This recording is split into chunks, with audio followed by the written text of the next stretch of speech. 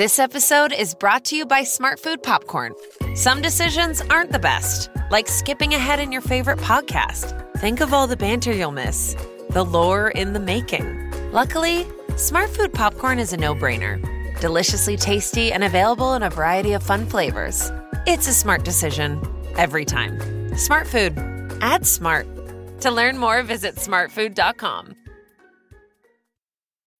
When you need mealtime inspiration, it's worth shopping Kroger, where you'll find over 30,000 mouth-watering choices that excite your inner foodie. And no matter what tasty choice you make, you'll enjoy our everyday low prices, plus extra ways to save, like digital coupons worth over $600 each week. You can also save up to $1 off per gallon at the pump with fuel points. More savings and more inspiring flavors make shopping Kroger worth it every time. Kroger, fresh for everyone. Fuel restrictions apply. You're listening to Brew with the Bennetts, which is now available on Patreon. Would you like an extra episode every week available to you on a Tuesday, and also early access to the normal episode? Keep going. The normal episode, which comes out on a Sunday, you can access that on a Friday. This is all for the bargain price of £2 per month. If you would like to do this, then sign up now. Yes, sign up now. Sign up today. Welcome to the Brew Crew. My coffee looks weird. Well, there's not much milk, is there? Not very nice. It's fine. Yeah. It's definitely decaf. Definitely decaf. Okay. I mean, you don't need full... It's not full bar. Yeah. Mine's full bar. Okay. We've started, by the way. Okay.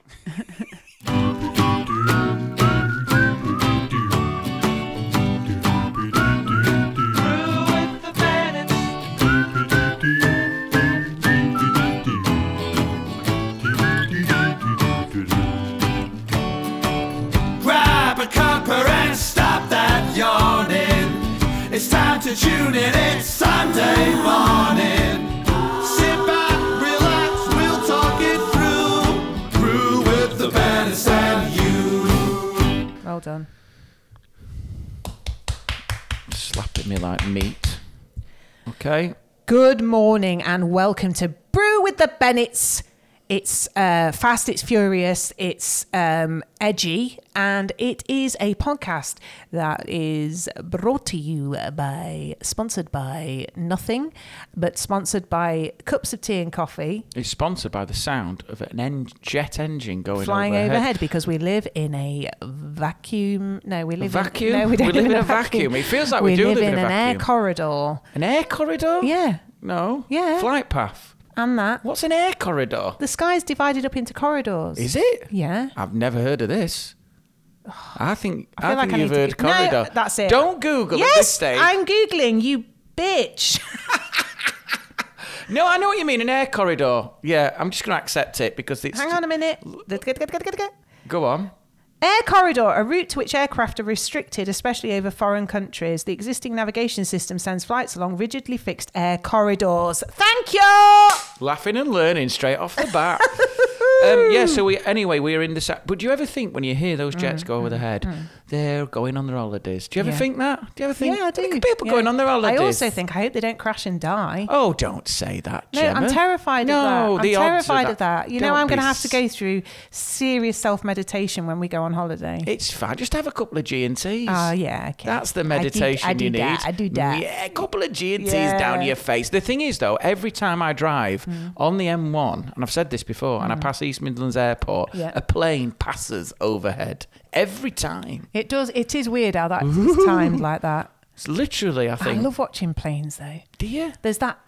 Did your dad used to take you to the airport? No, never. Why? It's on your doorstep. I know. That's an opportunity They didn't do stuff like that. They weren't creative. But I was come and watch other people fly into the dreams. Going on holidays we can't afford. Yeah, that was probably it. It was just probably bitterness that prevented him from doing that. Fucking all-inclusive anyway. shit. So, yeah. Lynn, Pat the 10th for Wales. Did you enjoy watching that, kids? Right. Yeah. Skeggy. Yeah, let's back go. in the car. Oh, no, never Skeggy. Oh. I've got nothing against Skeggy, but, you know. I have. Never Skeggy. Horrible. I like Skeggy, just in case I ever play there again. We had aspirations. We went to Wales, mate, and Devon. But do you not watch the planes? That was a big thing. Scarborough. I don't think you can get that close anymore. Probably I'm not not. sure you can. You can. You used to be able to. I think they've even restricted where you can park on the road to have a look. Yeah, there's those double red I find lines. it dead exciting though watching planes, don't you? I marvel at it. Yeah, I still Totally marvel at I still it. don't fully understand it. I don't. How it can push Do you you ever in look the at air. a plane and think there's somebody walking up and down in there, going to the loo and having a snack, and Yeah. it's weird. It's mad, isn't it? It's weird. Fired through the sky. Yeah, weird. Anyway, 600 miles an hour. so that's strange. And I do think that when I look at planes. Good morning, everyone. I hope you're all well. I know for a fact that my cousin listens to this when she's in bed. So she wakes up on a Sunday morning. I think Ian gets her a cup of tea or something. I might be wrong on that. Look how specific. And she's left to listen to us. And she said, don't be offended by this, Gemma, but I do nod off again. I am offended. Fuck you. No. Shush. I'm not wasting these nuggets on someone that's in the land of listen nod. to the full story. She says she falls back asleep because of our comforting, lovely sound of our voices. What? And then she has to when she wakes up, she has to rewind it and listen to it again. Right, well, this is for her then. Yeah, just so- have a minute. Like, yeah. just go this, right? Right, And just what? go. And that's how, in the end, I had a tarantula up my own bottom. She'll wake up, she'll not know what's gone on. The continuity is all over the place. Or we could just shout, wake up, Ali. Wake up. Wake up, Ali! Yeah. Yeah, anyway. Who sleeps through this? Anyway. I know what you mean. There is a comfort to voices, isn't there? Yeah. But anyway. So- good morning, good evening, whatever sort of body clock you have. Yeah. We're here. We're here. No one listens to anything when they're meant to anymore. What, because it's all on demand? It's all on demand. Everyone's got their own timings and agenda. It really annoys Well, me. I'm always late to things, hence me only watching the first episode of the Beckham documentary last night. Oh, did you watch it? Me and Lynn. Do you know what I did?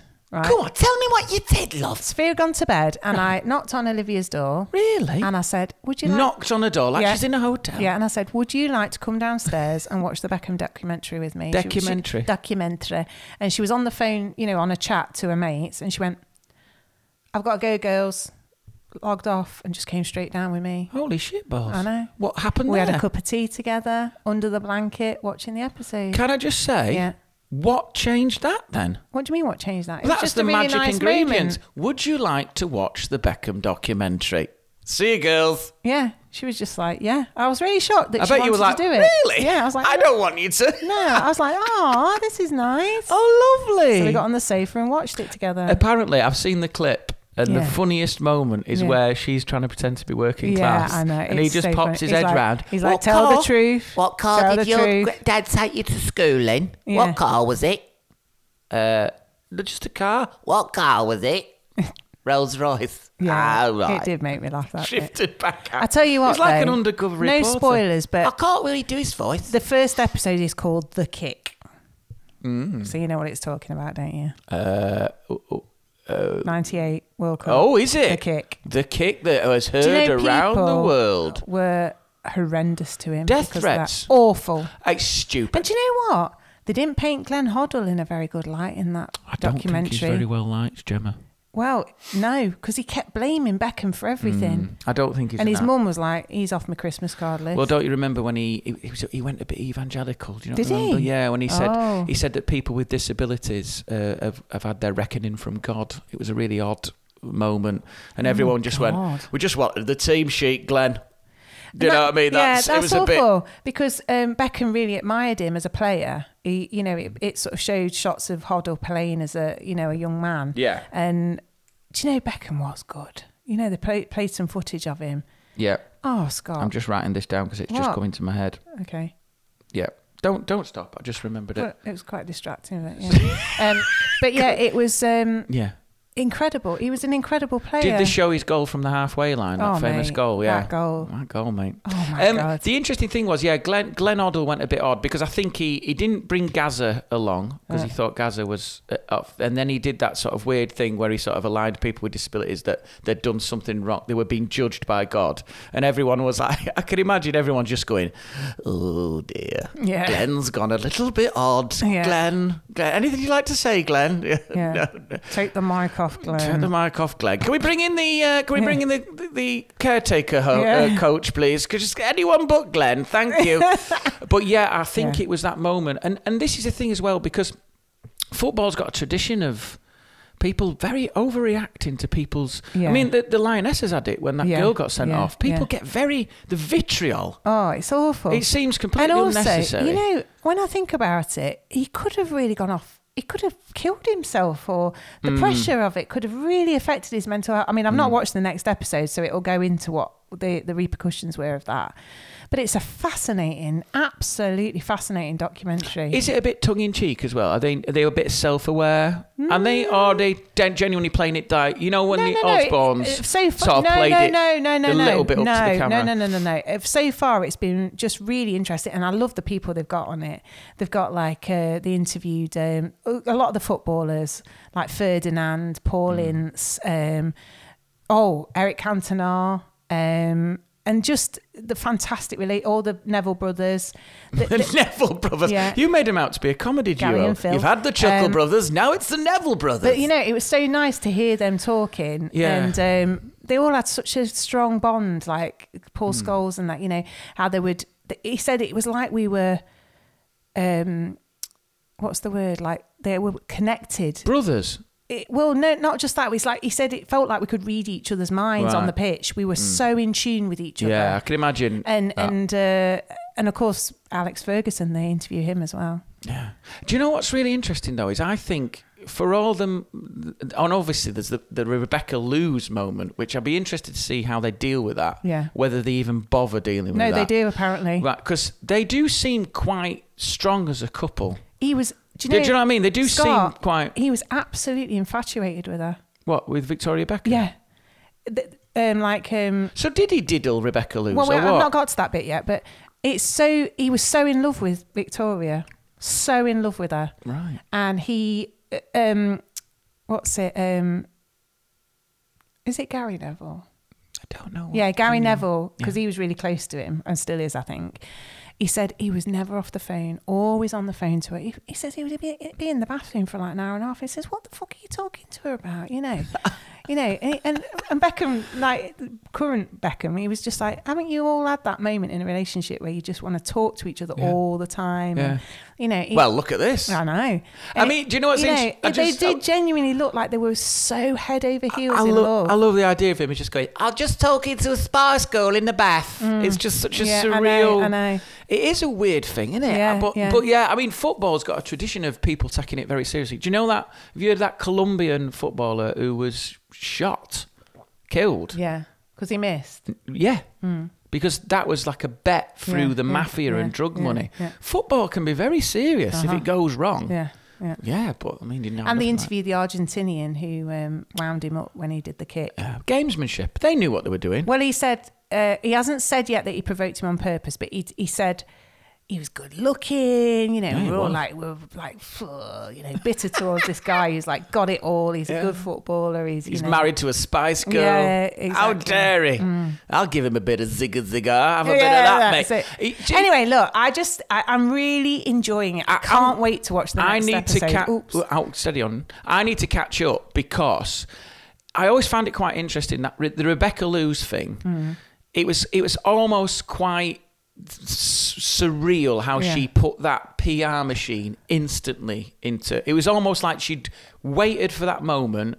She'd had the affair, literally, right, go, career. And it was just like unstoppable. Well, I need to watch it because I don't really know anything about it, if I'm honest. And that's the problem, though, isn't it? When you're in that high-profile couple, something like that is... Because wasn't it Max Clifford behind it? I don't know.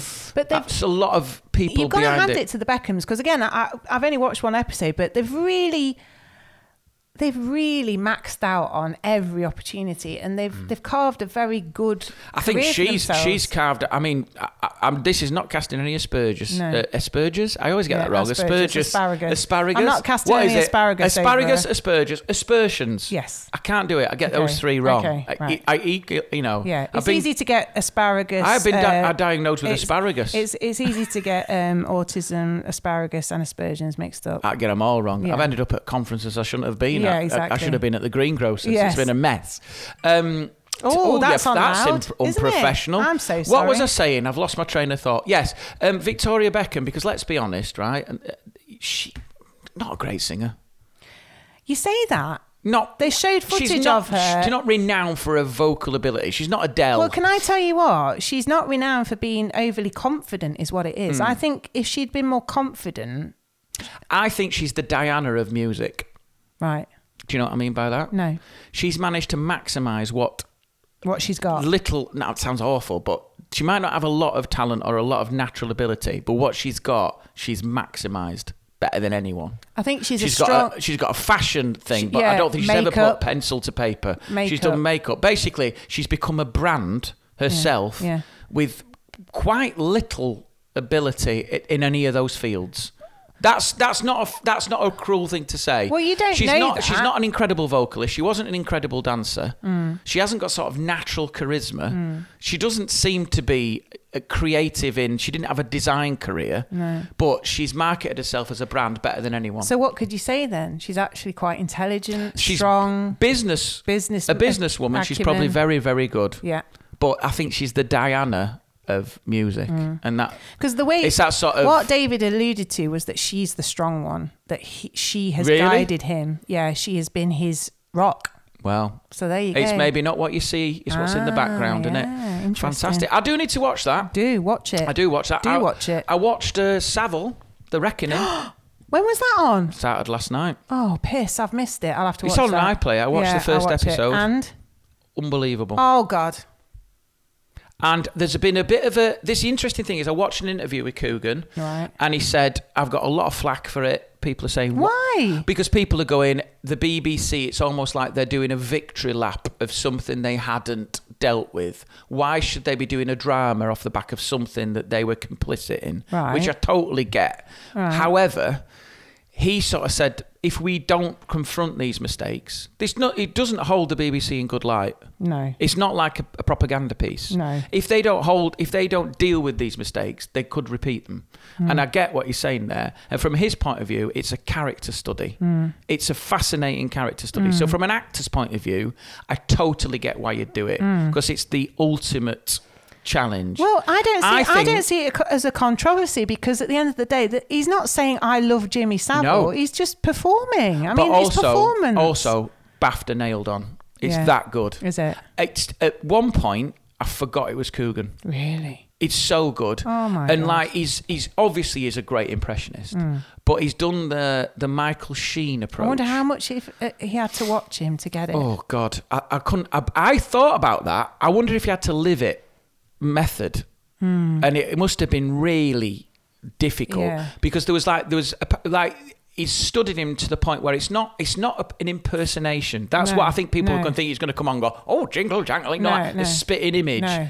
Totally not that. No. He's dialed right down. It's a bit Michael Sheen, but there's moments where he moves his jewellery or he moves the cigar and you go, good God, that's really terrifyingly. And there's bits like, what's really interesting is he was interviewed. Someone comes round to his flat to do an interview, and he does a thing like, well, there's obviously rumours. What rumours would they be then? And it's like the confrontational, the nastiness. You see a lot of the sort of the nasty. He comes across as he's being kind and nice, but they've got an undertone. No, there's the undercurrent of psychopathy. It's the psychopathy underneath it. And I was watching it going, oh my God, I think this is his greatest ever performance. Probably. Obviously Partridge. But it's different. But you cannot believe the same people. Genre, you cannot believe the same person who did Partridge is doing that. No, it is phenomenal. Well so I've always not an easy watch. I've always respected Coogan as an actor, though. To be fair, yes, I've always thought he's a good actor.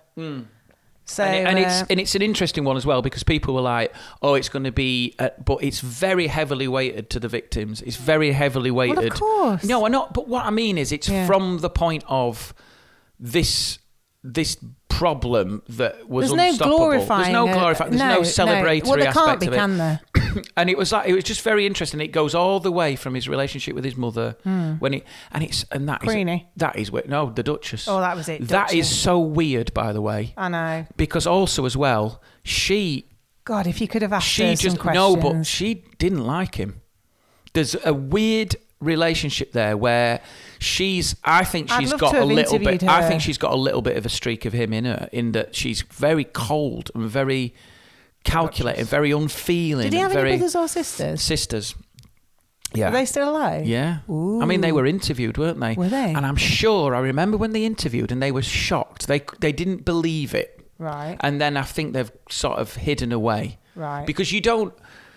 That's a hard one to live by. It's an hard one to live by, isn't it? To be Do you know, the known as brother Jimmy of probably the Savile's most sister. notorious God. paedophile ever. Oh, man. But yeah, it was, Oh, you know... I'm going to watch that. You don't want to do that and the I've- Beckhams in the same night. No, It's a bit of a...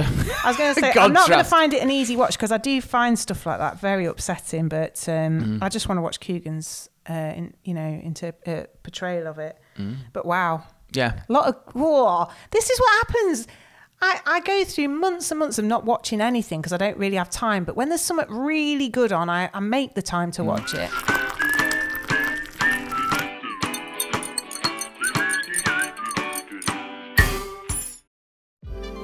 eBay Motors is here for the ride.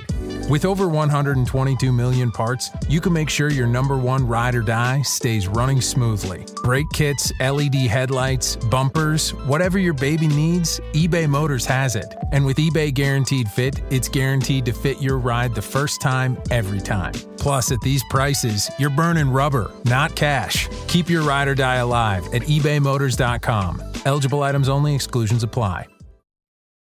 If you went on a road trip and you didn't stop for a Big Mac or drop a crispy fry between the car seats or use your McDonald's bag as a placemat, then that wasn't a road trip. It was just a really long drive.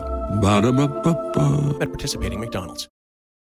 Your skin refuses to be defined by age. That's why Agency designed Future Formula, a personalized anti-aging formula prescribed by a dermatology provider to treat fine lines, wrinkles, dark spots, and more. Agency has clinically proven ingredients like tretinoin, which is up to 20 times stronger than over-the-counter retinol. Future Formula by Agency. Get your first month free at withagency.com. That's WITHAGENCY.com. $4.95 shipping and handling, subject to consultation. Subscription required. Cancel anytime.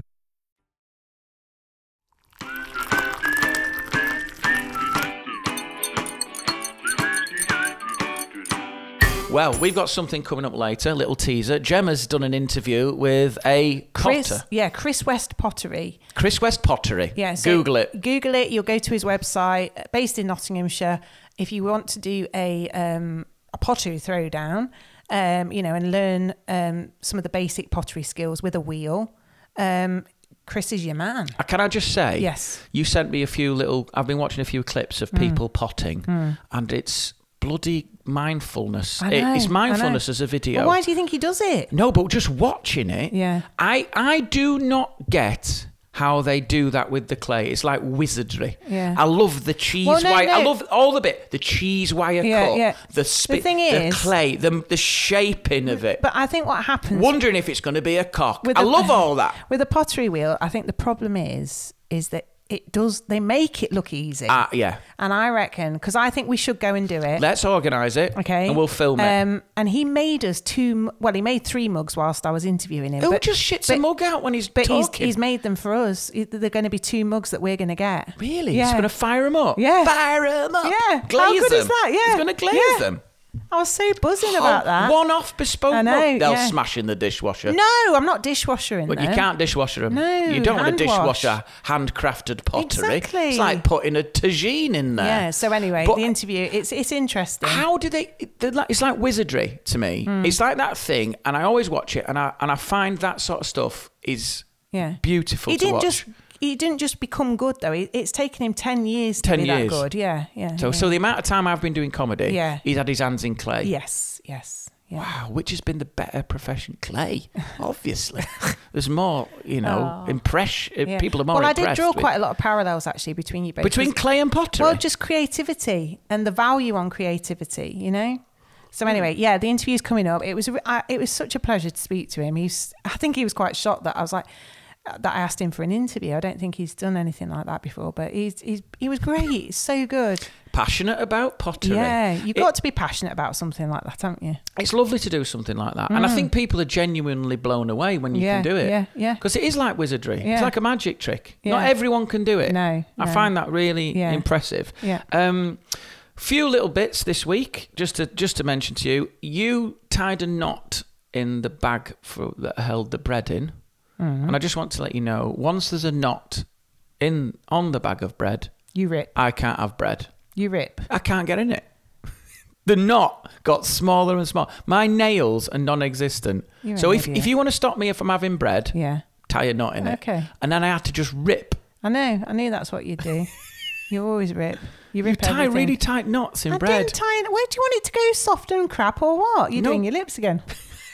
You're going like the clappers then. I can't get purchase on it. When I'm desperate for toast, the last thing I need is trying to unravel a knot. This is what you're doing while I'm talking, just to let you know. Yeah. You love knotting bread. You love knotting bread.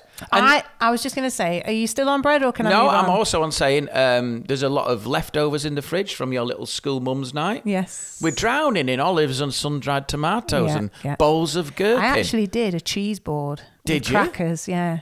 It's very Christmas. I thought that. Yeah. But I sort of decorated it with lots of autumnal bits and it was... You're loving this at the moment. I love the leaves. There's more leaves in the house than outside. There's more pumpkins than people in this house. Do you know what? When I did Swindon the other night, so there's the main headline in their local paper was, guess the weight of a mutant pumpkin. Ooh. Someone had grown this pumpkin. Massive. It was huge, mate. Oh, bigger than a wheelbarrow. That was the number one headline in Swindon. Yeah. And I opened with, I said to him, I don't normally think that places need comedy, but if that's the headline in your paper, holy shit, you need a laugh. Yeah, exactly. If that is the headline, mutant pumpkin comes to be honest, Swindon. actually, it speaks the opposite to me. It's kind of like life is quite light-hearted in Swindon if they're just reporting pumpkins. Just all the old pumpkin. It reminds me of Blackadder though, when Baldrick, giant turnip. He'd have loved that big pumpkin. But yeah, you've got that sort of, it's like tapas in there at the moment. I don't know what's going to happen with them. I don't know if they just like, because when you've got bowls add them of to things, a salad. I don't know if they're in a holding pen till they're eventually thrown out. No. I'm just going to, I'll tell you what I made last night. Homemade sweet potato fries in the air fryer. Interesting. Bitchin' they were. Good. Bitchin'. The kids loved them. Did Liv have some? Liv and Sophia. Mayo? No mayo. They always have the best. ketchup. Mayo with them's the and best. Sophia's refusing Lidl's own ketchup. Refusing? I've had to buy Heinz. She's refused? Yeah, she says, I can't eat that. Too vinegary. She can't eat it. She's refused on a brand. The first time I've had First time we've ever had a refusal. Yeah. I was like, bloody wow. She said to me... Don't know you're born, I think her palate's becoming a bit sophisticated because she said to me the other day, she said, not sure about the ham. So what do you mean? She went, it's a strange aftertaste. I went, it's smoked. She went, it's not in the way I liked it. It's smoked. She's becoming fucking Egon Roney. She's writing journals. Like, no, Mummy, get your moody ketchup out the way. Well, anyway. So you've had a busy week, have you, babe? I went to a murder mystery night on Saturday. So I forgot you did this. So it was at a school, my cousin's local school. Right. And it was a Amdram company, and they perform it, so it's not one that you take part in and dress up as. We got the wrong end of the stick. So you go along. Did anyone get the wrong end of the stick and turn up with a monocle and a weapon? Yeah, thank God. Because when I did say to them, I texted them, I said, do I have to dress up? Do you know what I loved? And Ali was like, I'm going as Professor Plum. And I was like, oh, you've taken the piss. I love it. I love the fact that she might have you'd have been there with a big roll neck. But roll neck. I went in normal clothes and I thought it's probably better to turn up as the only one in normal clothes than the only one who's dressed up. Do you get me? Yeah. Yes. So anyway. Yeah, there is a logic. Yeah. Logic there. Yeah. So have you got a tooth problem? No, I just did that and I said logic. Oh right. So yeah, went to this. So they perform, like they set the scene by performing until the person's murdered. Then it comes to the audience until and the person's murdered. You have time to discuss it. Then do they stop the play? Well, the play's finished in like quite a short amount of time, so it's only like a 20-minute piece. Right. And then you discuss it on your table. Then you get the chance to question the characters. So they're sat on the stage. Yeah, it's still in character, obviously. So the microphone comes around the audience and question time, right. Which is really good. Then you discuss it again. Then you have to write down it's called a secret question or something. So they ask the question, but they don't tell who's asked it. Yeah. So do people get quite involved? Yeah, we got it wrong. Do people go, I want to know if you're having an affair with Christine? Yeah, exactly. Like yeah. Well, I thought we asked a really good question. Oh. So it was a headmaster that had been murdered, and we asked one of the teachers, "Did you have ambition to become a head teacher?" Because we were like taking that angle. What was her motive? Why would she have wanted to kill him? And yeah, it was just really good. It was good because fun. of a bad Ofsted? Yeah. Well, no, there was an Ofsted inspection looming, and she didn't want to do it. Ooh. So we were like, "How much didn't you want to do an Ofsted inspection?" She went, "Really badly." Ooh. And I was like, "Quick, write it down." That's a bit too real. Yeah. Did you say that? I know what you mean, love. Yeah. Sorry, we're breaking the fourth wall. Yeah. I've had an Ofsted. They're arseholes. Sorry, love. So there you go. So you got it wrong. So it was really, we got it You're wrong. way off. I know. Who got it right? Only 3 tables. So what did they win? Chocolates. Yeah, chocolates. So it's a 20-minute play, then the dissection, then the Q&A, then the verdict, then home. Yeah. So how long did the whole thing last? 2.5 hours. Gee, how did they drag it out for that long? Well, because it was quite in depth, and there's a lot of chatting in between. Do you know what? And you got a snack platter handed out, so you got food. Right, that's why you went. Was it a good snack platter? Yeah, it was all right, Was it all right? Yeah, definitely. Do you know what? I'd have done the old Robico train from Cracker. What? I'd have got on stage, put a chair in front of the actor and gone, You did it, didn't you? You did it. Just tell me you did it. Tell me. Is that what you used to do? Yeah, I could feel it. Just tell me. L-I-V, There's always a... E-R-P, No. O-O-L, Gemma. Liverpool, FC. There's always a reason to kill your wife. Come on. I wanted to kill my wife loads of times. Yeah, hit her with a brick, drown her in the bath. Tamper with the brake cables. You want to kill your wife. There's always a reason to kill your wife. Tell me you did it. Tell me. Tell me you did it. I did it. Thank you. that's not a bad impression. If you watch Cracker, he does that. I've started watching him again. Masterpiece. When you say again, this is about the 5th time. Can I just tell you, one Right. of the brilliant scenes, just indulge me. He does this. He draws out the confession by sympathising with the inner monster in the murderer. So there was a teacher who'd killed a pupil, right? And he was like, You saw him, didn't you? Young boy, fair head. He was you as a child. That's the boy you wanted. The innocence. The pale skin.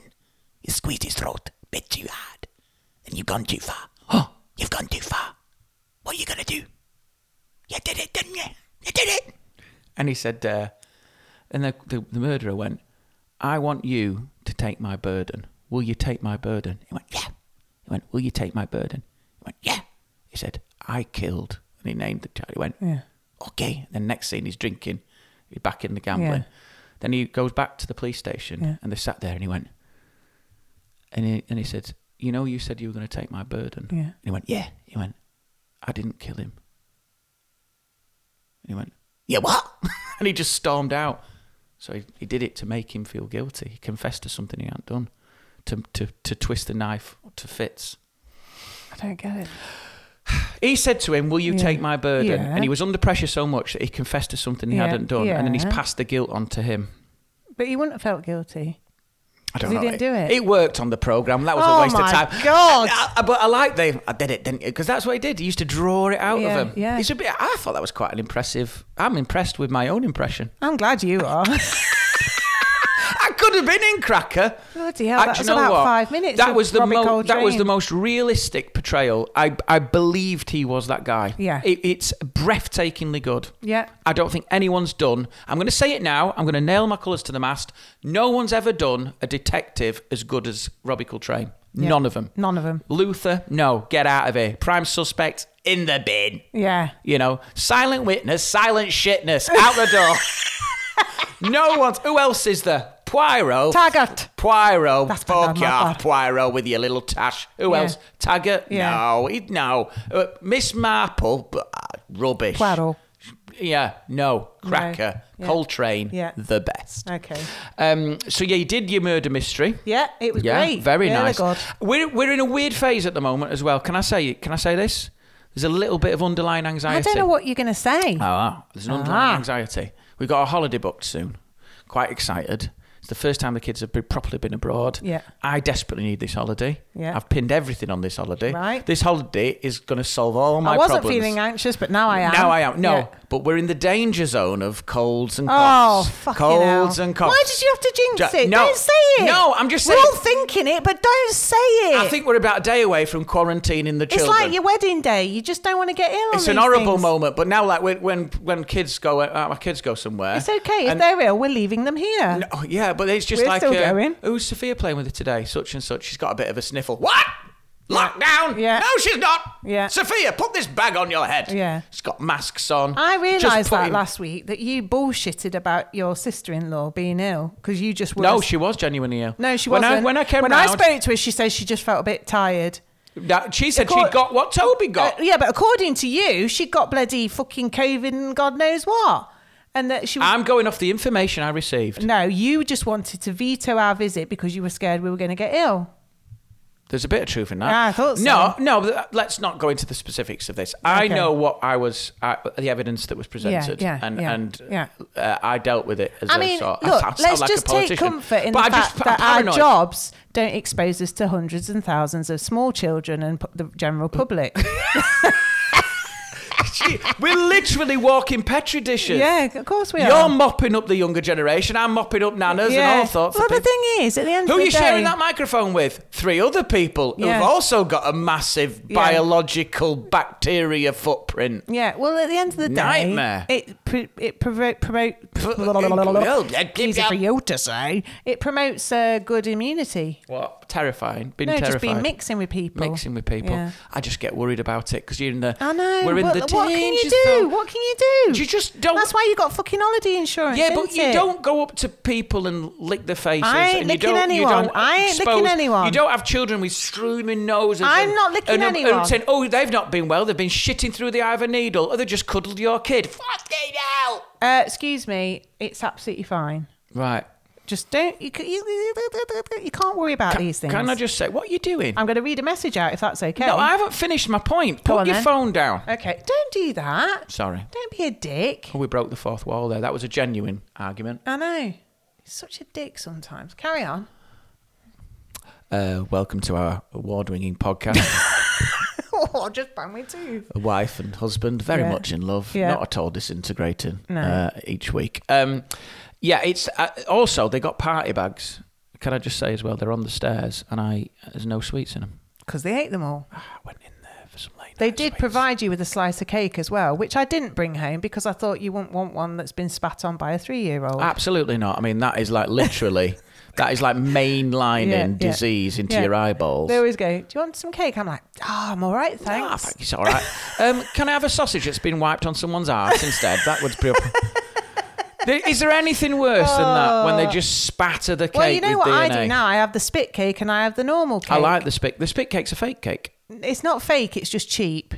A cheap You, cake. you sacrifice a cake to be spat on. That needs to be a business. There Or a needs to be spit guard. section, spit cake section. No, a spit guard. So it's like a piece of perspex that you insert your candles through. Yeah. Remove that, and then you eat the cake. It's like that kink where people shit on a coffee table. Absolutely.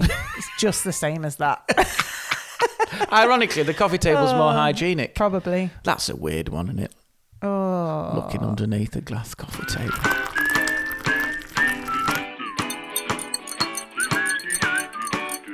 Do you want to talk bed bugs? Have you heard about this? Oh, now listen. Now listen. I If saw you say this- I drove past your Auntie Carol. She was in her front garden when I was up in Yorkshire, and I got out the car to chat to them. So Uncle Eric and Auntie Carol, and she said to me, I says, "Oh, we're going on holiday, Auntie Carol." Oh, no. she was like, This is "Oh." classic then. She's doomed. She said, "Yeah," and she says, "That sounds lovely." She says, "But watch out for them bed bugs." Oh, for God's sake. You don't want that. Who says She that? says, "They'll be itching a ride with you. They're everywhere. It's infested. It's terrible." They're itching a ride? Yeah, well, actually, they're in Paris, aren't they? But not in Crete. They've But I tell you what, that's one hell of a ride. I know. But guess what? I love the paranoia of older people Yeah, with but guess holidays. what? We don't go anywhere Guess abroad now. what? Bed bugs. Bed bugs have been spotted on the London Underground. In the seats. They've made it into London. Right. Right? You've done this quite a lot. There's been 3 infestation updates on this pod. Why? You did the locusts, you did something else, you did flying ants, and we've had something else. We had another Oh, one. no, it was hornets. Hornets. Yeah, in the It's south of almost like England. you're obsessed with swarms. Are Yeah. you? So bed Were you one of the bugs- 4 members of the apocalypse? 4 horsemen. Yeah. So bed bugs, Right. sadly, I've made a connection to Paris. So How? I tutor 2 boys on a Thursday evening. This is not- Guess where he went on a trip at the weekend? Oh God. Paris. And did he spit on a birthday cake as well? Quite possibly. He went to Paris. Yeah. How many So beds when did you I go and sleep in? tutor him on Thursday, Don't roll up against. you know what's going to happen, don't you? What? A bed bug's going to climb into my pocket, Oh my and I'm going to God. bring it back to this house. Oh my God. And we're going to be infested by next Saturday. This is worse than COVID. Get the house on the market. Burn it down. Yeah. You can't see them anyway. No. It's irrelevant. No, you can see them. They're in there. They're in there now. We've got them. Not these big badgers. How big are they? You can Do see they tap them. you on the shoulder and tell you to roll they over? leave spots of blood on your sheets. I've got bad eczema. I I wouldn't know. Yeah. You know, join the club, mate. My pillow looks like I've been shot by the mafia. Yeah. Oh, Gemma. I'm sorry to tell you. Do you know what? There's a lot of of that'll get Ali out of bed. She'll be itching like Yeah, shit now. I know. But yeah, I think we're in that weird sort of danger zone of. I always get a little bit antsy. I know, everybody does before a big event. Right, can I read you a message? Yeah, you can read me a message. Is it a nice message? It is a nice message from Lauren Fox, and I said to her, I hope you don't mind me reading this out. Well, it's too late now, we're in. No, she said we can. She said, hi Gemma, love this week's episode of the pod where you talked about people having to hand their phone in at Scott and Mickey's gig. Can I just say? Yeah. It's not Scott and Mickey's gig. Okay, Mickey's gig that I'm Scott was very on. much Okay, all right. a +1 Right, in fine, that fine. scenario. Well, it was Scott / Mickey's gig. I absolutely agree that we're all obsessed and addicted to our phones, but it wouldn't work for everyone. I'm a type 1 diabetic and my blood sugars are monitored on an app on my phone, which needs to be with me all the time. It's a pain, but definitely essential. I know I'll be in the minority, but I'd hate to think it may get to a point where I couldn't go and see live comedy. Love the pod. I saw Scott at Comedy Night in Leeds last year and was very happy when I stumbled across your pod. And I said, this is such a good point, Lauren. Can I mention this on the pod, please? So she says, yes, by all means. I don't want to be one of those moany people, but if my phone isn't in range for 30 minutes, it just starts beeping relentlessly, so I'd be even more annoying. Totally agree with people being obsessed with phones. I find it really annoying too, and I'm dreading the day my kids ask for them. But she's made a really good point there, because, and that was a question I was going to ask you, because not just for diabetics, and of course we've got a close link with endocrinology, because our daughter was, she had hyperinsulinism, which is the opposite of diabetes. Her pancreas produced too much insulin and made her go hypo. Obviously, Lauren's issue would be going hyper. So, can I just say, let's just have a little round of applause for the science there. Thank you. Incredible, Gemma. You just shat that it's out. Really not. That was like Open University. Scott, it's really not incredible. Don't applaud. Take some credit. Oh, so what I was going to say is, obviously that's essential to her, and there'll be other medical conditions potentially that rely on a phone, but also, just for the fact that, because I told my mates about this and they were like, but like, for example, Sal, you know, if she was leaving Alba, a baby, you know, she's always wants to check that everything's okay. What if I had to come home? So how did that work? Right. Because there must have been people who said, I'm sorry, I can't hand over my phone. What happened, Scott? I don't know the full mechanics of it, but can I just say this? Can I just say this for what it's worth? Right. First of all, if you're a diabetic, totally get that.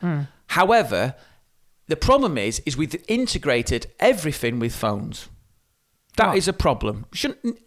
Everything doesn't mean to be integrated through your fucking phone. And I know it's a vehicle. What do you mean? Because if it's... What, you mean diabetics shouldn't... If it's such an essential life-threatening condition, it shouldn't be aligned to a phone. Why? It should be separate. It should be something... Because if something goes wrong with your phone, or if, you know... the problem is, what really bothers me about phones is we're making them completely inseparable from our lives. And the problem is for every person that needs it medically, there's another person who's obsessed with it for vanity or for validation or for, you know, having to just send... And what it does is it puts a whole... It's a big soup of... But you know, you can never separate people. No, I understand what you're saying. And just to clarify here, you're not having to go at Lauren Fox. Absolutely not. No, but what you're saying is that... But the thing is, what I would argue for somebody who's got a medical condition and relies on their app is that you wouldn't expect Lauren to then be carting around a phone, a separate device for that. I thought they had like a little watch or a band that would do it. No, because that would be an iPhone, wouldn't it? It would be an iWatch or potentially. I don't know how it would work. But so what you're saying then is that I don't know what you're saying, because it's impossible now to separate it. No, it's impossible to separate the function of communication, as in texting and receiving a phone call, Nobody has just a phone for texting and phone calls, do they? The point is, and I've said this before, the problem is being rude and being on your phone doing bollocks looks exactly the same as doing essential work or something that's life-threatening. And that's the problem. You cannot distinguish between the two. But in a comedy gig, as an audience member, if you're on stage as an act, all you can see is someone being rude. That's the problem. Yeah. And fundamentally, that doesn't change. Whatever the phone's for, that doesn't change. It's no point someone handing up a pass and going, I need my phone, because then you just go, well, and the other thing about you're saying, how do people lock their phones away? Well, don't you remember when we used to not have mobile phones? No, if I you'd don't. say, yeah, I know, but No, I'm kidding. You would say, I'm going to the theatre. I'm not going to be available between 8 and 10. Yeah. And if someone wanted to get in touch with you, they'd phone the venue, they'd find out where you were sat, an usher would come and physically get you. Yeah. That's how it used to work. There's no reason why that can't work anymore. No, I know. I understand that. I'm saying this from the perspective of an absolute hypocrite who has his phone permanently welded to his face and hands. I know you do. So I'm not having a go at someone who's got a phone for a medical reason. No. And I don't fully know how it worked because I wasn't in the audience. Yeah. All I knew if there's anybody who went to the gig, can you let us know how it worked? Because I don't understand. There must have been people who said, as a parent, like, I can't be without my phone. I've left. I think you had to consent to it when you bought the ticket. Oh, right. So you had to get, you consented to. But there must have been a dispensation for medical conditions. Possibly, yeah. I would imagine so. Like anything, like people who, can't wear a mask when we had all that stuff. Because obviously, there's people, we're not monsters. It's not a totalitarian state. It's not like North Korea when they're going to go, I don't give a shit about your blood sugar. Give me your goddamn phone. You're not going to be. I get that. Yeah. And there was probably people who didn't hand their phones in and were on the phones. The thing is. And the ushers probably just said, can you not be on your phone? Yeah. But. The thing is, I don't know, Lauren, but she sounds like a very reasonable, balanced person. I'm just saying, Lauren, from your text messages, that's what you sound like. And what you would hope is that people, that we're all like that we are like, even if Lauren had her phone with her for her medical reasons, she would be respectful and polite and not have it out all the time. Well, you don't So really, this has got nothing to do necessarily with the phone. What we're talking about here is manners. Absolutely. And so therefore, is it a nanny state that we have to? Is it? Or what we're saying here that it's got so bad that we cannot trust humans? Instead of taking your phone off you, should it be enough to just say, "Please don't get your phone out during this performance"? It doesn't work. And that's such a shame. Doesn't work. Isn't that a shame? It doesn't work because the problem now, the horse has bolted, right?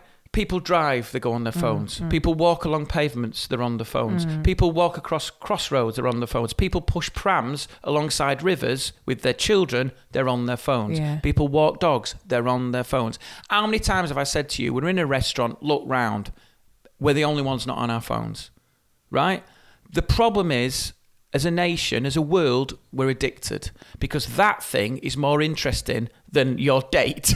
That's more interesting than the real. You've got everything in the world on there. You've got your social life. You've got your future. You've got your work. You've got your friends. You've got every bit of information you could possibly need. You've got your shopping. You've got your job applications. Everything is your whole life's on there. You've got your lists. And that will not compete with some dickhead eating popcorn chicken opposite you. I'm sorry. It never will. But the problem is now is that we've become so like they've almost, these companies have made us into lab rats. And I'm saying this as a complete hypocrite because you're either in this system or you're not. Yeah. And if you're not in this system, if you said to someone, if someone you were out with said, oh, I don't have a smartphone, you'd be like, that's the end of the friendship, you're weird.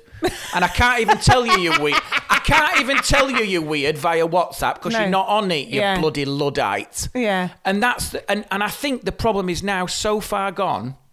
Like when you do comedy gigs, if you say to someone, can you not be on your phone? They look at you as if you're the aggressor. How dare you? I've ever heard it when someone's gone, I'm on the phone, and someone's on stage and they've gone, I'm on my phone, and they've gone, oh, I'm sorry. Yeah. Do you know how weird that is? Yeah. I'm on my phone, but you're here. Why do you want to be here if you're on that? Because that never stops. No. And that's the problem. I've hosted award ceremonies and corporate events where it's for them, they're with their colleagues, they're at a major event, there's cameras everywhere, and there's tables on their phones in front of their bosses. There's been, I've spoken to people who do Zoom meetings with clients trying to secure business, and the people who are trying to impress people are looking down at their phones. It's gone.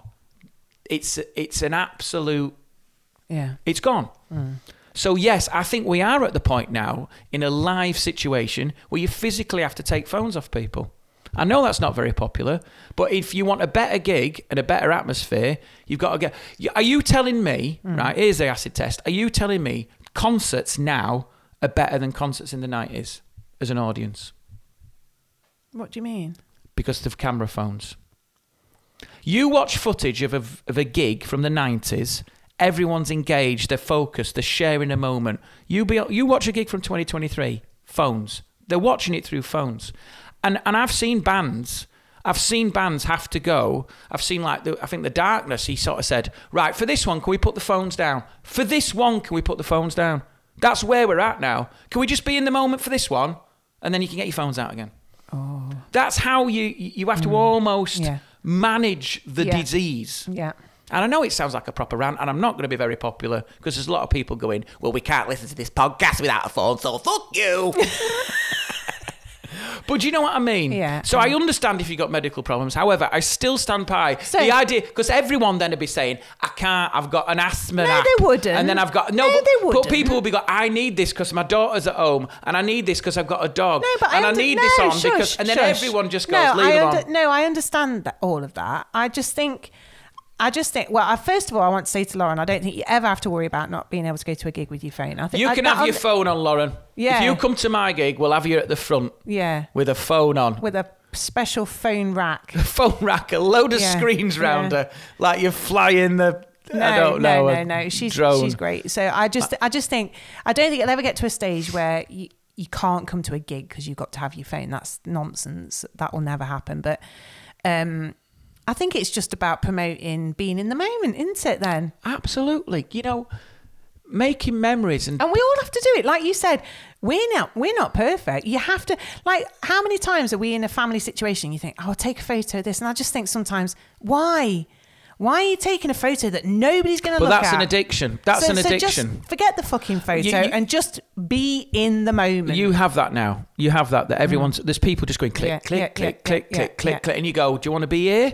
Click. And it's relentless. And I go, you're never going to look at all them. No. They're on a camera roll. You'll upload them to Instagram. You'll show off and then we'll move on. And you haven't remembered a single moment. No. The atmosphere. You haven't drawn in. You haven't seen smiles. You're not looking at people. You're clicking.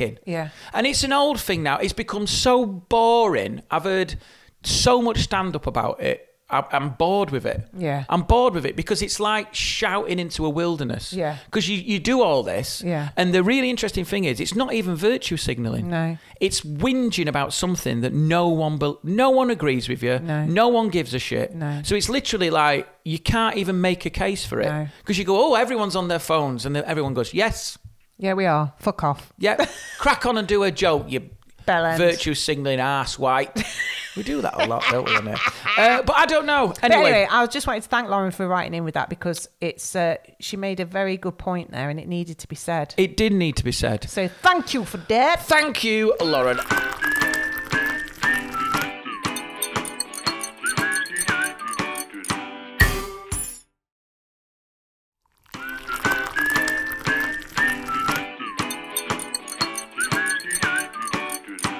Here's an interesting thing I've read. Please. Dawn French is doing I think she's doing a new book. She's writing a memoirs.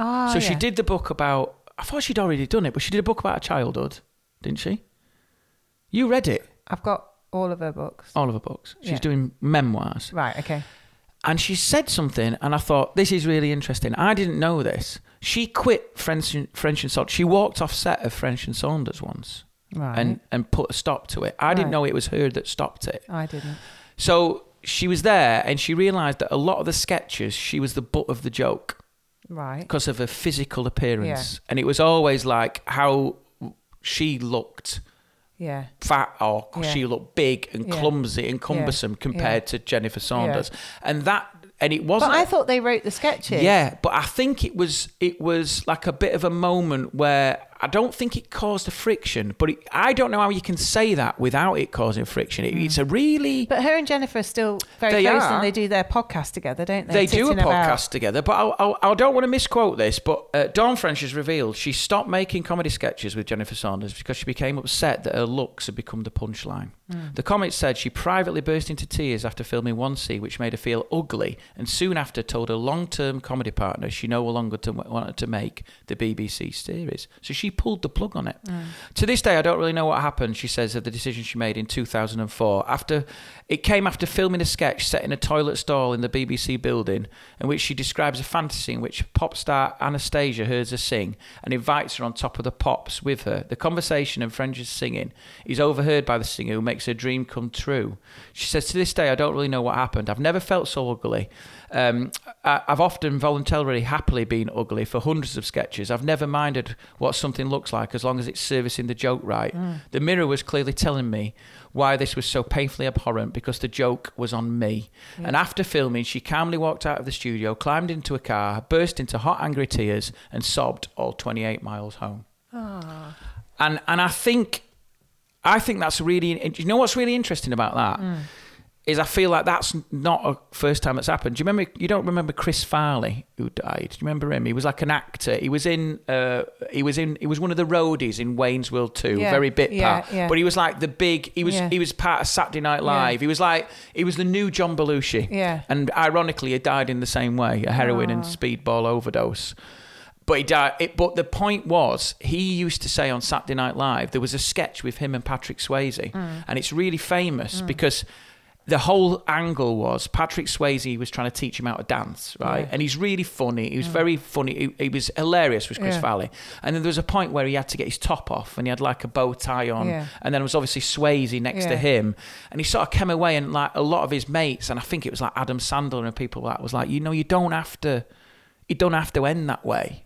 You're a really funny guy. You don't have to end it like that. Yeah. And I think there was always that perception that they had to push that button. And the humiliation had to be through the self-deprecation. And the problem is comics, and I think, I don't want to speak for Dawn French, but comics often do that because it lowers the arrogance you feel from being on stage. Even though you're not arrogant, it's a weird thing where... you're peacocking, aren't you? Yeah, and self-deprecation, I do it at every gig because it lowers the audience into... the accessible of liking you and the likability of being the fool is a trope that's come through Shakespeare. It's like that thing of be the fool, be the idiot, and then we can laugh because our status is higher than you. If you do a high status act, it's really hard for audiences to get on board because they have to love the jokes because they might not like you. I'll tell you who does that really well.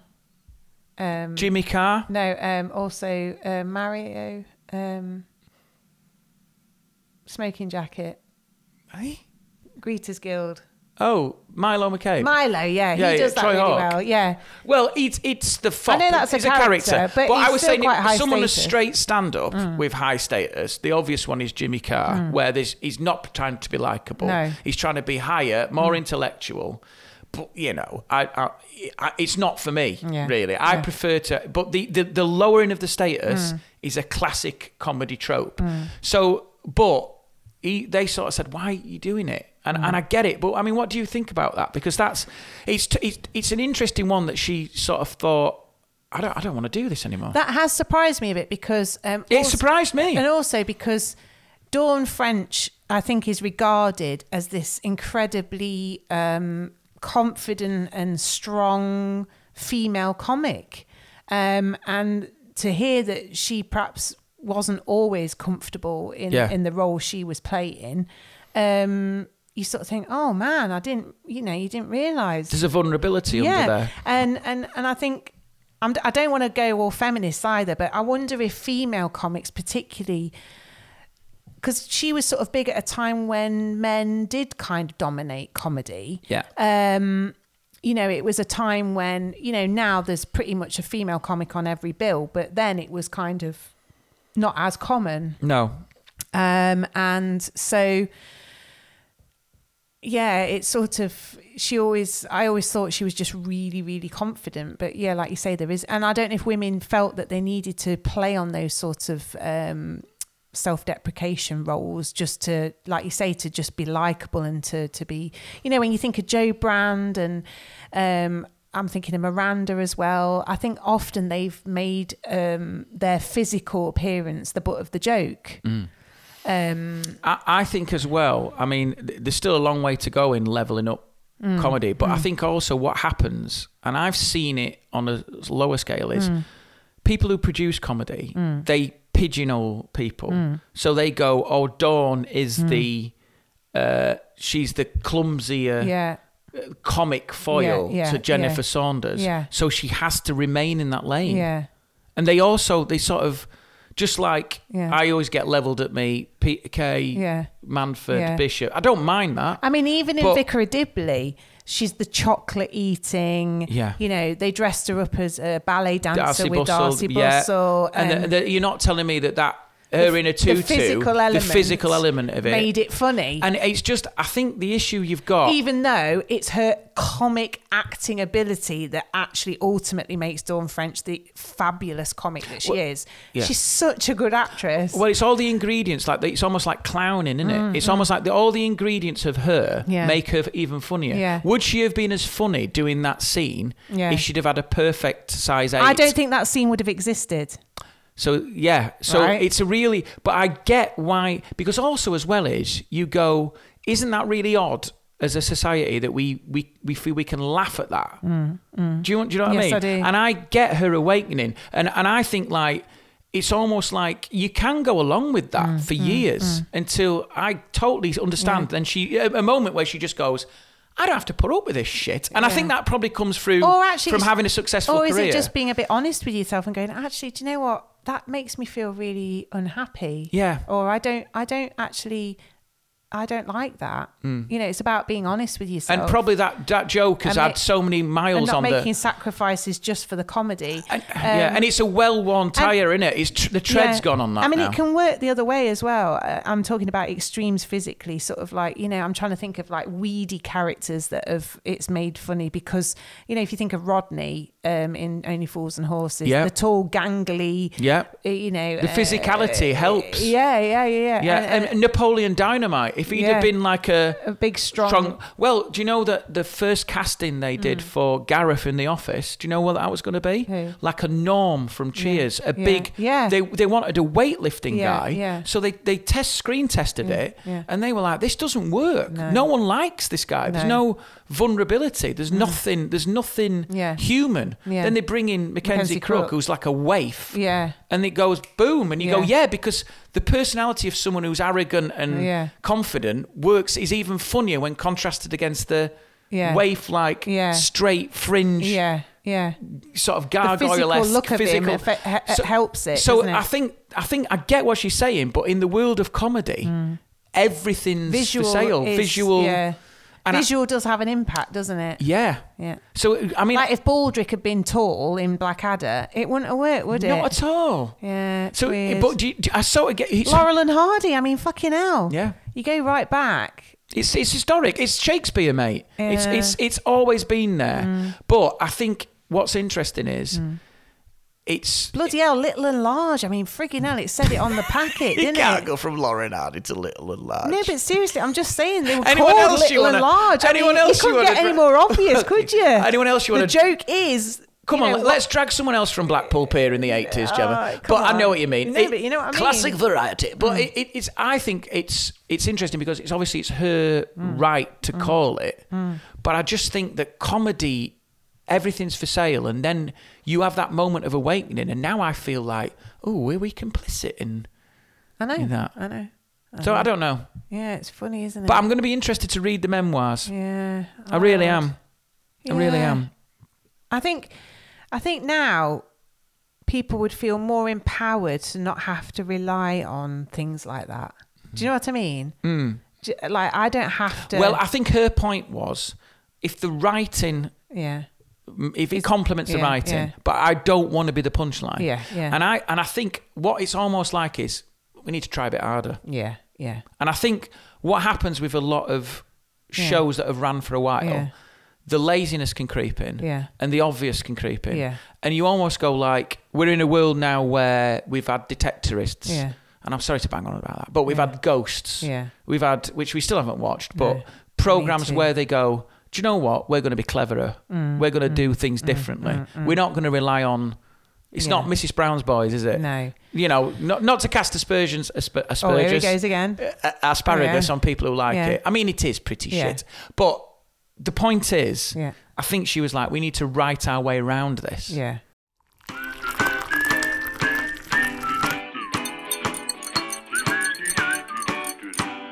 So this week's interview, one of Gem's gems, is Chris West of Chris West Pottery in Nottinghamshire. A fantastic interview. If you are not inspired to get on the wheel after this... Oh, McIntyre's wheel. Not the wheel. I am definitely booking us in. Really? I cannot wait. Hey, that's a good idea. I cannot wait. They should combine the wheel with the pottery wheel and have to do pots as you're flying round. I did think that. So Chris West... thank you so much for the interview, Chris. And he's already bought tickets to come and see his the live show. Rahulastapa. Has he really? Yeah. Bring a potter's wheel along. Thank you, Chris. I know. Exciting. So here it is, the interview with Chris West. So the first question is, how did you get into clay? Now, and I might have said the wrong thing there. You might not call it clay. I am such a novice here. Apart from watching Pottery Throwdown, that is my only experience here. This is clay. This is clay. Okay. And I got into it about 10 years ago. Right. And I'd always been quite creative. Yes. My two best subjects at school were science and art. Yeah. Science went into a job and a career. And the art bit of the sideline and just became a hobby. And I was a very infrequent painter for a lot of years. Yeah. And in the back of my mind, I always thought pottery is something that I really want to do. And I took a plunge about 10 years ago, bought some second-hand equipment off eBay and just did it. Amazing. Basically an obsession. And it took a lot of time. It's not an easy skill to master at all, and there's lots of different steps to it. And eventually I got to the point where I was actually happy with what I was doing, far more than when I was ever painting. I can really relate to that because Scott was artist. Well, he is artistic. His day job used to be product designer. So he was always doing art and was creative. And of course, the comedy, you could say that's a creative outlet, isn't it? You know, alongside the real job. And it was his passion. So I think... and when you said did you say the word obsession? Because Scott always says comedy. Very much an obsession. Yeah, but I think it has to be, doesn't it, to actually pursue it and make it work? Yeah. And there's a lot of things that I've started and not got into as much. So it's good that I've got something that I've been able to get reasonably good at and I really enjoy when I'm doing it. Do you think as well, just looking at what you're doing there, it's quite instant satisfaction in terms of like you can produce something quite quickly and it's tangible. Like, you know, if you're working on a painting, you could be working on that for days and days and days and not really see the fruits of your labour. So... Yeah, I used to spend years finishing a painting off, but this, I often get asked sometimes when people are buying things from me and they'll say they'll pick a mug up and say, how long did it take to make that? And I don't know what they expect me to say, but it's quite a hard question to answer because, I mean, basically what you're looking at there you go, there's a mug minus the handle, and that took 5 minutes. Yeah. So it takes me about 5 minutes, but then it's all the stages that come after it. I could say about 2 or 3 weeks because I've got to let this dry, I've got to add a handle to it, I've got to fire it, then I've got to glaze it, then I've got to fire it again. So it takes 2 or 3 weeks. Wow. I could also say it takes 10 years because it's taken me 10 years to get to the point where I can do that in less than 5 minutes. Exactly. So it's the skill, obviously the skill set that you've got, like... And I'm drawing parallels all the time to comedy. You can stand on a stage and do a 10-minute set, but it's taken Scott 15 years to be able to craft that and be able to stand up and do it. So I think I had a story once about Picasso. Picasso was in a bar and a waitress asked him, "You just draw me something on a napkin," and he drew something out and he gave it. She said, "Oh, that's fantastic. Can I give you any money for it?" And he said, "Yeah, 10,000." But it's just taking you like 10 seconds to draw that. But he said, "Well, it's taken me 50 years to get to the point where I can draw that in 10 seconds. Brilliant. And Brilliant. That's the although I'll charge about 20. Yeah. And the thing is, that's about you often hear people saying know your worth, don't they? Like, you know, like when you're self-employed, knowing your worth, isn't it? And I suppose we can feel quite reticent to say I'm worth something, but because it is your skills that people are investing in, isn't it? So you've got to be quite honest with yourself about, yeah, actually I am worth that because my skill set is really unusual and it's taken a long time. And do you think sorry, go on. I'm also making something that you could buy in a supermarket for £5. And I think that's what sometimes some people expect. Yeah. So the idea of paying a bit more for a mug is you've got to appreciate where it's come from and the fact that it's handmade and it is individual and it will look, well, I'm trying to make them look the same. They never do. Yeah. And it's that's gone into it. And most people do appreciate that. Yeah, I think so. But you're right. I think there's often, because I see that you do quite a lot of the craft, the markets and things, and you have a stall there. And I think there's always a danger that people don't value. They're always after a bargain, aren't they? Like, and they don't value sometimes what has gone into something. Yeah. I think most people that I see that are buying do appreciate it. Yeah. They do ask questions. Yeah, and that's good. Now, in terms of the actual process, do you find it really relaxing or do you ever find it stressful? About 90% of the time I find it relaxing, and the other 10% I'm swearing and throwing things about and having a tantrum. And it's gradually, over the 10 years I've done it, the proportions change ever so slightly. And what do you find is you have a little swear box next to your wheel. What is the most? Aside from the neighbour, nobody can really hear me. So That's I get away with it. Yeah. What would you say is the most common frustration for somebody who's new to throwing down? You've got an idea in your head about what you want to create. Yeah. And what a lot of people say when I do a workshop and they've done the first things, they suddenly realise how difficult it is. Yeah. Because you see, they sat there, they see me demo something first and my hands will move in a certain way and then theirs will go completely different. Yes. Yes. Playing piano, you're doing things with both hands slightly different. And in my case, on the wheel, I'm operating a pedal to make it turn with my foot. There's three things going on and you've got to think through all that. I think it's very much about the feel of it as well. Yeah. Because I can imagine that people will forget about the foot goes down, then it'll go really fast, then you're out of control and all of a sudden you've lost it. Yeah. And you can be very, very careful until you get to a certain point and then your hands slip and it's gone. So there's an immediate appreciation when people are doing it. It's how difficult it actually is. Now, what's the strangest commission you've ever had? Do you get any strange requests? I do. Commissions is quite difficult. I stopped myself from taking them on. Yeah. Because I realised that it was putting me under pressure to do certain things. Yeah. It was getting it all wrong. The person that I'm making things for is me. And it took me a while to really recognise that even when I'm making something that I'm going to sell, at the end of the day, I'm making me. And it's me first. Yes. And if I don't, it's not right. So, I mean, the typical thing was people who I work with saying, oh, can you make me a salad bowl? Can you do it in this colour? Yeah. No. Go to John Lewis and make a salad bowl. This is what I've got. If you want something like this, then I'll. And it's an easy trap to fall into. And I have made some things that people have wanted. But I try and avoid that and just stick with what I want to. Plus one-offs is hard. Because you want to do things and get used to it. And so what you can see me making now, the mug, has gone through quite a few variations as I've made it. Right. And then settled on something where I'll make the same thing over and over and over again. Yes. And that sort of skill in forming the shape that I want in a certain way that I want has come from. It's brilliant. And that's quite therapeutic in itself. I think so. So what is the glaze? What is, because I hate to go on about Pottery Throwdown, but it has kind of opened it up to the masses, hasn't it? Yeah. When we see them glazing, I always felt like when I first saw that, I was like, oh, why are you doing that? It's like you're covering it, but yet it comes out completely fine. Yeah. Yes, I mean, glaze is various minerals suspended in water, and that will soak into the pot, and then when it's fired, they'll turn a particular colour. Right.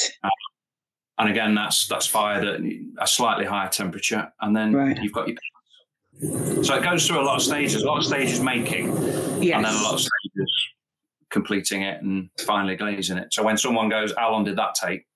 That is quite a difficult question to answer. It is, isn't it? And now you're saying it.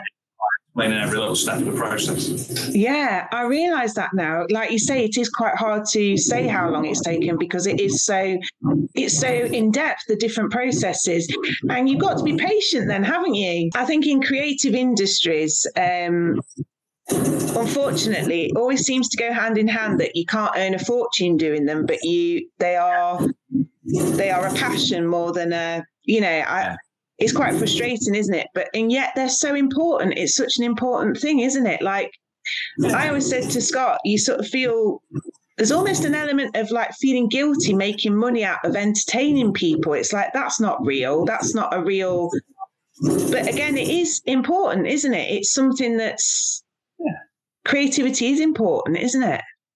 Absolutely, yeah. It's a big part of people's lives, and I mean it's one of the. I used to have quite a love-hate relationship with making mugs. I got very frustrated when I first started learning that the vast majority of what I sell is mugs, and what I wanted to do was make big, different pieces. That when I was learning, and all I was selling was mugs. But then I came to realise that actually I bought mugs from different potters, and a mug is very much a thing that you take out the drawer or the cupboard, and it's about, what is it for? It's about sitting down with people and having a brew.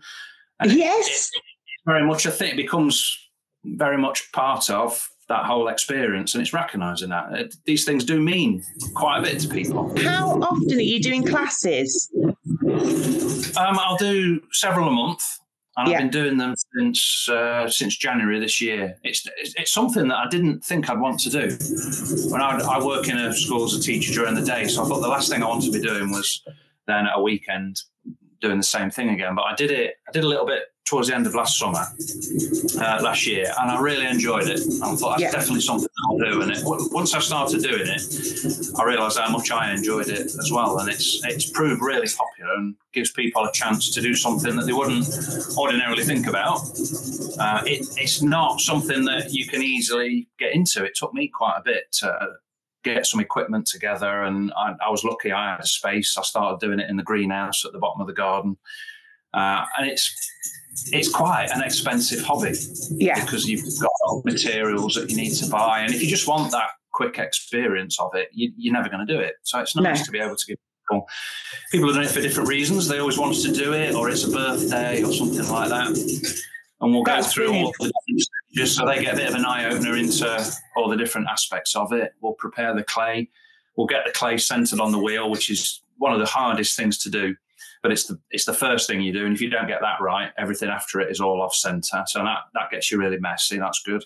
And then we'll make some bowls, which are quite easy to make because the clay will naturally move in the way you want, and they can learn a few of the skills. And it's always a shame, actually, sometimes that you haven't got longer to work through it. You can see people are just starting to get a feel for it. It is quite a tactile craft, and you see the penny drop a little bit with people. It's not just about moving your hands, it's the way the clay feels when you move your hands. In all honesty, I really do want to have a go, so I will be in touch with you because I think Scott would like to have a go as well, so we'll have to book in with you to have a go at the work, in the workshop, the studio. I said it wrong again. You've actually so during the interview you've managed to make 3.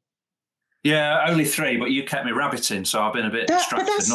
But that's amazing. If we could literally turn the tables, I wonder how many I'd have been able to produce in the same time. To drink out of.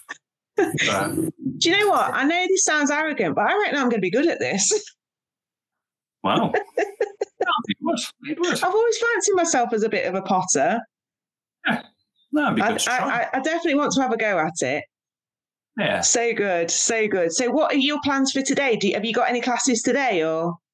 No classes today, and I'm just doing a bit of finishing off. I'm at a craft market next weekend. Next weekend? Great. Yeah, Derby Museum of Making, what used to be the Silk Mill. Oh, brilliant. Craft market there. So it's just doing a few final bits. And That's fantastic. Great. That's so brilliant. Yeah. So selling things, it's not just about people buying stuff. It's about the conversations you have with people, and you're essentially exhibiting your work. It's a bonus if people buy things. And it's great to see the fellow traders there as well. That's a real big thing for me.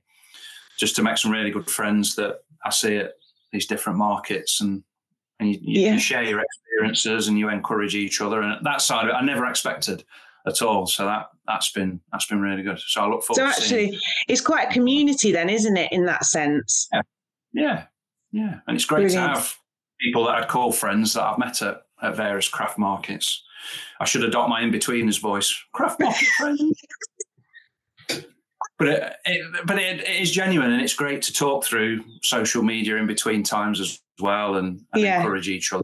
Because it's not easy sometimes, and I don't have to rely on it for a living.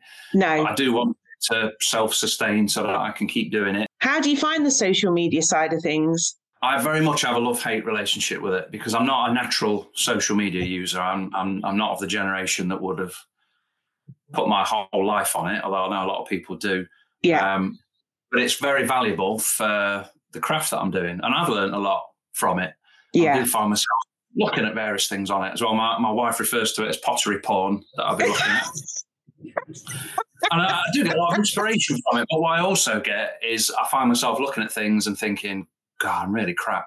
Oh, no. It's the compare and despair, isn't it? It's the whole imposter syndrome. But I was talking to somebody at a conference last week, and they said you need to really reframe that phrase. It's not helpful at all.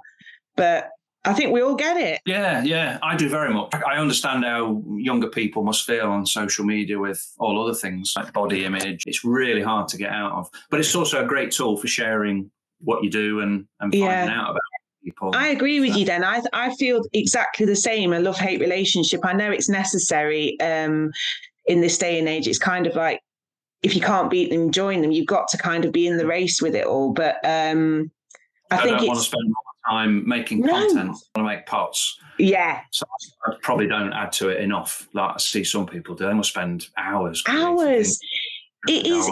You literally go down a rabbit hole. It's just, it's not healthy. You kind of have to keep that distance, don't you, I think? That's brilliant. Oh, thanks so much, Chris. I'm really, really grateful to you. What other people have you interviewed then? I heard about the skydiver. Yeah, the skydiver. I've got an Olympic swimmer next. I actually play netball with her, but she's retired. She's 25 and she's swam in the Commonwealth, Olympics. Just an incredible achievement at such a young age. I'm just trying to find, like I say, interesting stories. I just think it's fascinating. I love it. Pottery guy, Olympic swimmer, skydiver. I mean, I am starting to feel extremely inferior. That's the problem. I'm not sure what my talents are yet. I'm going to have to find one. Tea drinking. Yeah, tea drinking. I can't even claim to be a comedian. I always say to him, I'm just, sitting on the old coattails here. Oh dear. So thanks so much, Chris. Oh, sure, it's been lovely. Thanks. And I'm so grateful that you did it from the studio. That's brilliant. We'll be in touch to book in with you as well. Yeah, go for it. Yeah. Thanks, Chris. Cheers, Em. Bye. Take care. Bye. Bye, love. Bye.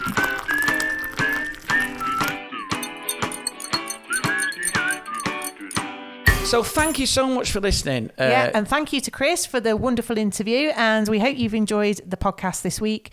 If you'd like to get in touch with us, please do send us an email to bwtbpod@gmail.com. Why do you always interrupt me when I'm doing something nice? Do it again. It's so annoying. No, can't do it again. No, bwtbpod@gmail.com. No, I can't edit that. We're going to have to go from the top. No, include it all. No, I can't. You've interrupted it. Right, I'm going to have to do it again then. Just do it again, because otherwise it's a nightmare. Why do you do that though? It's so annoying. Let me just do it. Okay. Thank you so much for listening to the pod this week. Really appreciate it, don't we, Gemma? We do. We really do appreciate it. So thanks so much for listening, everyone. If you want to get in touch with us, how do they do it?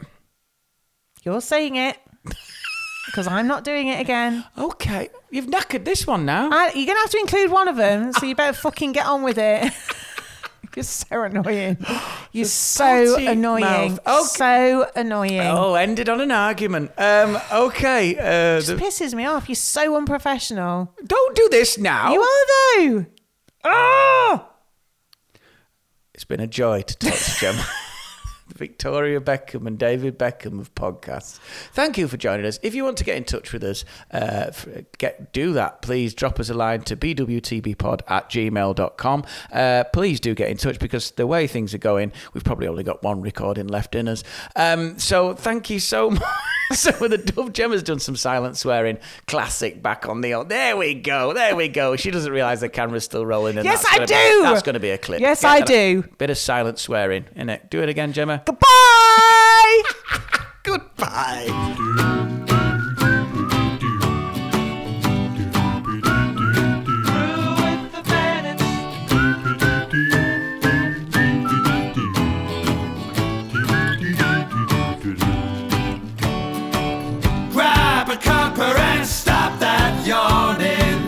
It's time to tune in, it's